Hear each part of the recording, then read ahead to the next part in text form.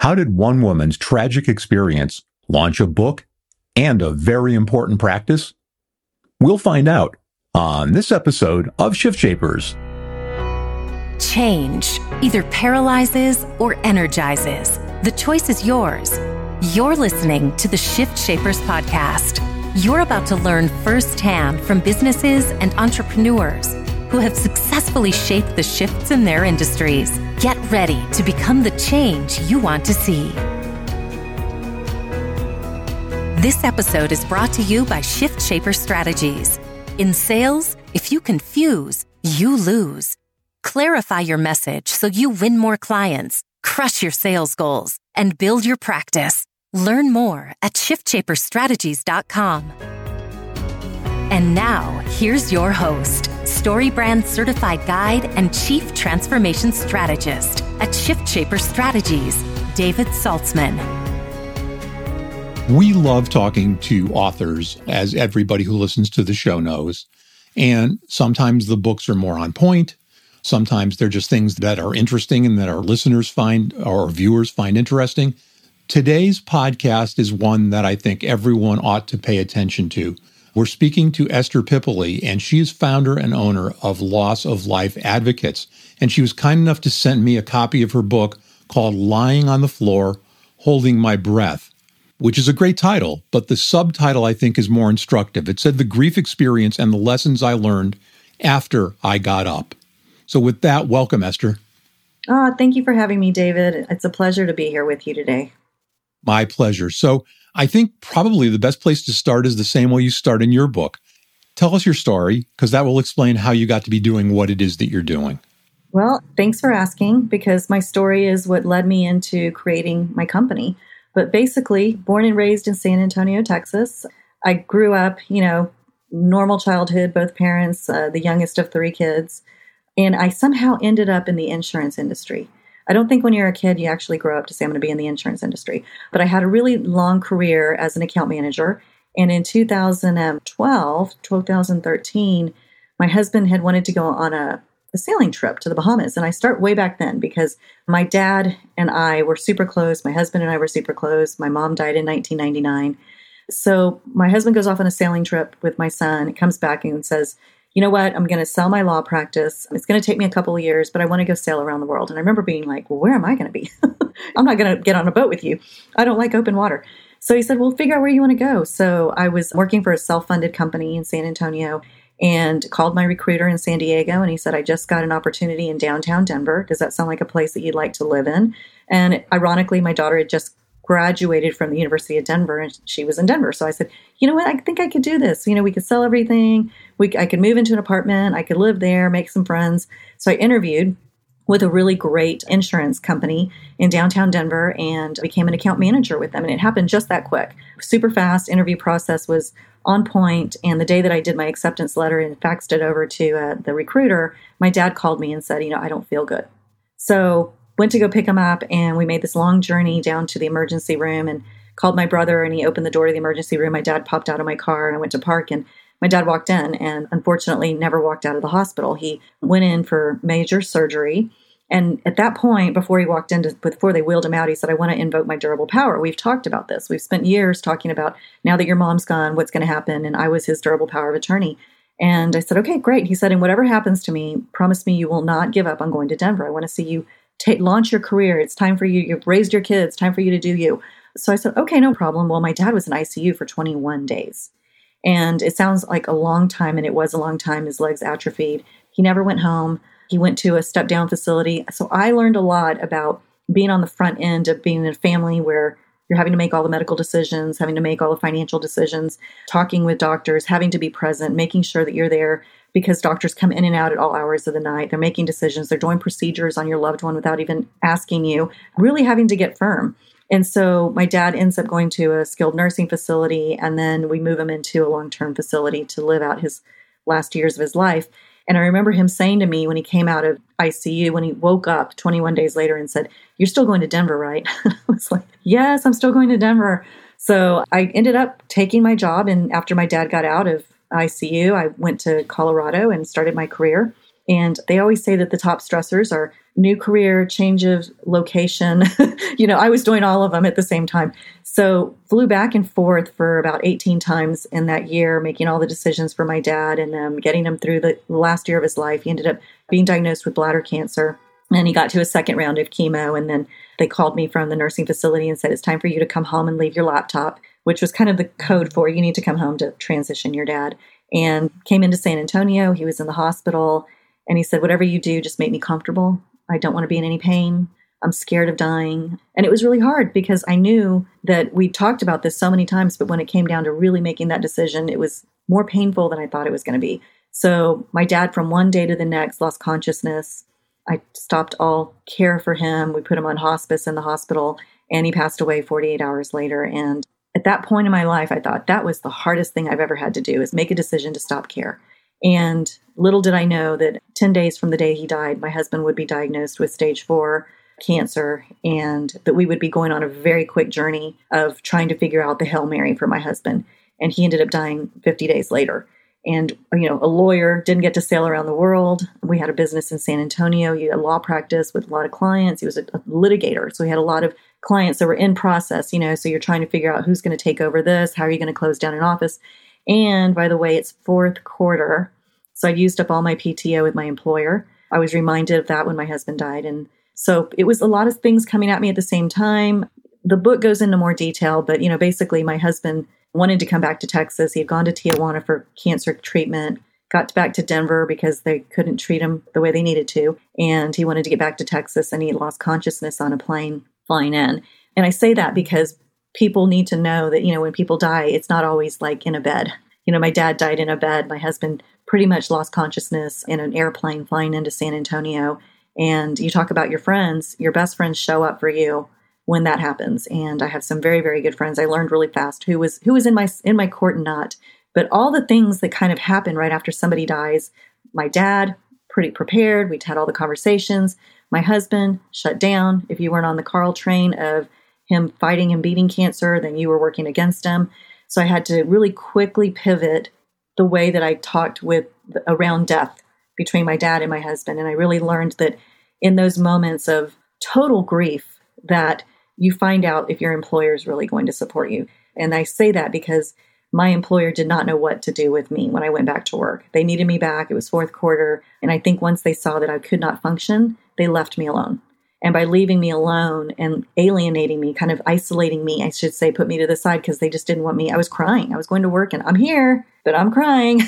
I think that really, it was a learning experience. And I ended up on the floor of my bathroom at my office because nobody was advocating for me. And really that in itself really led to the journey of having to figure out there's a missing component in our benefit system. We have all these wonderful benefits that consultants and brokers out there provide, but it's in those really rare moments of grief and tragedy, and that if you are truly the best place to work, you're focusing in on those life changes for your employees because that's when they need the support the most. And they don't need a checklist. They don't need a 1-800 number. They need a person that picks up the phone and says, how can I help you? And that's really from those experiences, all of that drove me to creating what I have now, which is Lola, named after my mom. So hope I gave you the whole story. That's great. Yeah. And it's a great pivot point because in the book you say, especially without planning, death isn't the end. It's really just the beginning. So the question is, from an advisory standpoint and from trying to figure out how to put all the pieces together, where do you start? So, every family comes in to me at a different position. And that's, some people come in, my dad's been diagnosed. Some women come to me, my husband has tragically died and I haven't wanted to open the mail for 6 months and I need help and I'm financially overwhelmed. I'm running through money. Some people come to me with, I want to get prepared ahead of time. I just saw what happened to my friend and I want to get all my affairs in order. Where can we start? So people buy our products of getting prepared. But every single person comes in at a very different position and standpoint versus, I have some clients, unfortunately, that have lost loved ones to suicide. Their entry point into Lola and what we do is very different than that of a a woman that's been married for, 50 years. And she's like, my husband was a veteran. So we know what those benefits were around the veterans. It's, benefits to make sure that she's taken care of, and there's pensions, and, there's all kinds of things that go just with a veteran. But yeah, I mean, every single person comes in at a different level, and we have a checklist. And so based on asking them that very first question, what is the biggest hurdle that you have to jump right now? How can I get in there and take that and run with it? And what phone calls can I make for you? I'm here to block and tackle, but more importantly, I'm your confidential resource. I am somebody that you can tell me anything about anything, and it's not going anywhere. And people need to know that somebody has their back, because your family and your friends are there for you initially, but you don't always want to share things like what I went through. My husband had $1,000 suits, $1,000 cowboy boots, drove a Porsche. We had a Range Rover, lived a really great lifestyle. But when my husband died, he did not leave me any money in the bank. He had no financial investments. We lived in the moment. We'd never talked about those conversations of, if something happens to you, do I have enough to live off of? And you can't go to a friend and say that, because they're going to wonder, well, what do you mean? And you can't go to your employer and say that, because your employer is going to say, well, so you really do have to come to work then, So it becomes very difficult conversations. But I would say that the very first question we always ask is, tell me what is the biggest hurdle that you need to jump right now, and let's get started. And now, a word from our sponsor. It's a fact. Salespeople and organizations lose opportunities because they don't clearly communicate their value.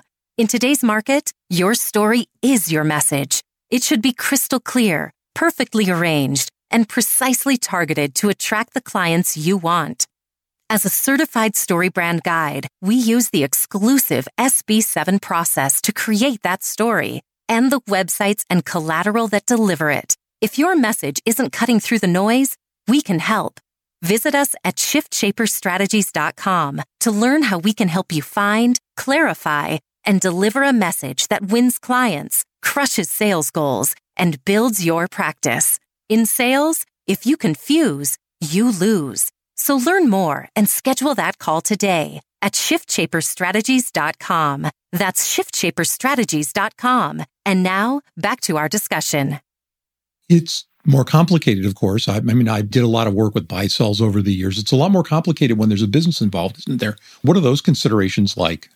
Yeah, so we work with business owners and sit down with them and go through, two different options, whether you become disabled due to COVID. We learned a lot with business owners that if they didn't have a plan in place for furlough, that word that came out, everybody was being furloughed. If they didn't have a plan to shut down if something happened, or if something happens to them, who's in charge, who's on the bank accounts, how is it styled? Are you an LLC? Are you a single member LLC? What's your investment plan for if something happens to you? Who's going to run the business? How is it going to be moved on into a legacy plan? Do you have legacy set up? And those buy-sell agreements, talking to them through, if you become disabled, do you have your business overhead insurance that can pay to run your business? And do you have somebody identified if there's a death, such as a key man policy, to pay into the business to either hire somebody to shut the business down, sell it, or transition it into that legacy plan? What do you have in place as a business owner? And I will tell you that right now, working with a business owner where her husband died, and she is in the middle of the biggest storm in her life, on top of grieving. Now she owns a business 100%. And when we sit down with her and say, okay, if something happens to you now, what is your plan? She literally says, I trust nobody, because she's going through that vulnerability phase. So as a business owner, if you don't have it set up if you have partners, or, I always tell men when I'm talking with them, so you have a partner. Now, if something happens to you, your wife is now partners with him. How does that look for you? How do you see that? And they start thinking, well, wow, that's something I'd never thought about. So, if you don't have your personal effects in place, like your will and your own estate plan, and then you don't have a business plan in place with a legacy and key man and buy sell, then all of a sudden you've really got a business that's going to tank in the middle of the worst time in your life. And for me, I can honestly say my husband's business, we had attorneys that were taking clients the next day after he had died. His body wasn't even cold, and they were calling in and calling up clients. You have to have a communication strategy in place to make sure your clients don't walk away and they don't leave you, because that is part of the value of your business, and you've worked so hard for it. So when we go through our Lola business protocol plan, we really work with business owners on thinking about what they don't want to think about, but they need to start putting those plans in order. Well, that's the role of a good advisor. Mm-hmm. And unfortunately, a lot of times that those conversations are not held. One of the things, by the way, that I think is really interesting in the book, and I'd like you to kind of go into it a little bit, is you say, make sure the people you choose are up to the task. As you're putting together this whole plan, assuming you're smart enough or prescient enough or whatever to be planning early, or you're just a planner, what does that mean to make sure they're up to the task? Well, people can say, if something happens to you, I'm happy to take your kids. I'm happy to help with the business. I'm happy to advise your wife. Some people will say that to you, but they really don't understand what the true meaning of what you're asking them to do. It means you're having to not only work your career and your job, but you're having to help with the second thing. So when I'm talking about building a team, you should have your own team in place. And especially if you have, widows, I more or less use that term for widows, because a lot of time the husband's team are the people that he's saying, oh, don't worry about it. They got you. Don't worry about it. And really, in all reality, your husband dies and his team will be so freaked out because of his death and they're grieving, they forget that they're supposed to be there for you. So if you don't have the wherewithal to ahead of time start looking at who are the attorneys that I need to have in my court, in my place, who are the people that need to be in my corner, who are my business advisors, who are my financial advisors. I've gone through several financial advisors for my own personal stuff that I have that are investment accounts, because it takes a long time to find somebody that you gel with. So you really do have to plan ahead of time. But for some people that say, yeah, I'm in it to help you, you have to sit down and have a conversation and tell them, this is what I'm asking you to do for me. If something happens to me, I need you to understand, I need you to help shut down my business. And that means you're having to step aside from whatever you're doing to help this be handled, because I trust you. And that's a very big ask for people to take on. And what I find is that a lot of people, when they find out exactly what you're asking them to do, if something happens to you, they will say, no, I really think you should hire a professional. And so, it really is hard to put that team together. It's a lot harder than people think. No question. I mean, I've thought for a long time, especially because I did so much work in buy-sells, both life and disability back in the day, that it's not so much that people don't want to talk about planning for their death, because nobody gets out alive out of this life. We've all got a fatal disease, and someday that party's always come as you are, right? Which you know better than most people. I think it's the fact that advisors aren't in their face in a nice way about it and saying, look, this is something that I need to help you think through and I need to help you talk about. What's the first step? Is the first step telling advisors, as we are on the podcast today, gee, maybe this is something you ought to think about to add to the things that you do, for your clients, because ultimately it may be the most enduring and the most important thing you do. Right. And so look at just the time that we're going through and we went through when we had a total shutdown. And, your good advisors were picking up the phone and calling clients. Hey, I know that you're shutting down or you're having to make some things. What can I do to help you? What do you need? Looking at their current benefit packages that they're offering, looking at their business, benefits if they're a property and casualty advisor. What do we have in place that I can step in and help you with immediately? Having those as an advisor, it's such a relationship-driven relationship in our industry that if you're not there asking them, how are you doing? And if you're not right now, because we've been living in this pandemic for almost over a year. I was watching something the other day and I was like, has it only been a year and a half that we've been going? It feels like it's so much longer. But if you're not picking up the phone and asking your clients, tell me how COVID has affected you, not only from a business perspective, from a personal perspective. What were your challenges? We obviously went through a surge in mental health, awareness when people were at home and all the things that you run away from to come to work. Or now they're having to work at home. They're having to deal with all those challenges. We know that those mental health with issues were coming up, and there's a strategy we need to build around that. Do you have enough in place for your employees if there was a death? Knowing that death is not the same anymore, where families can't go and grieve and be able to be around each other because of the current status of our pandemic.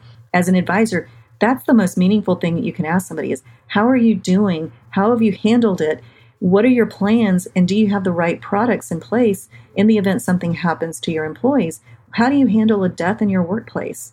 How are you educating your leadership to talk about what to say, when to say it, how to identify when they see somebody that's going through a loss? And a loss can be a lot of different things, right? It doesn't have to always be the death of an employee. It can be, having to transition their parents from home, or they're in a nursing facility and they can't get in to be with them. Our times have definitely changed, but from an advisory perspective, having those conversations and saying, tell me how you're really doing. What have your personal challenges been? And what have your challenges been for your employees? And what products can I go out and find for you to make sure that you are covered and that you really are truly the best place to work, right? Everybody wants to say, oh, I'm the best place to work. And I always say, are you really the best place to work? I mean, are you really there on the floor with your employee in the bathroom when they're having a mental breakdown because they've had a loss? Are you in it with them? Are you providing those benefits to them? Are you looking to see what do we have to help them? Or are you looking at, that's not my issue.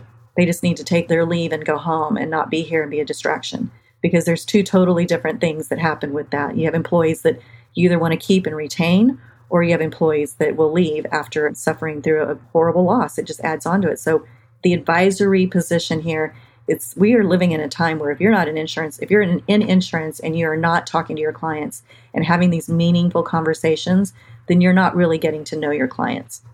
It's a great point. We've got about a minute and a half left, and I thought a great place to wrap up would be advice that you give in the book towards the end of the book where you say, find your STERBS, STERBS. Yeah. What the heck are STERBS and why is it important to find them?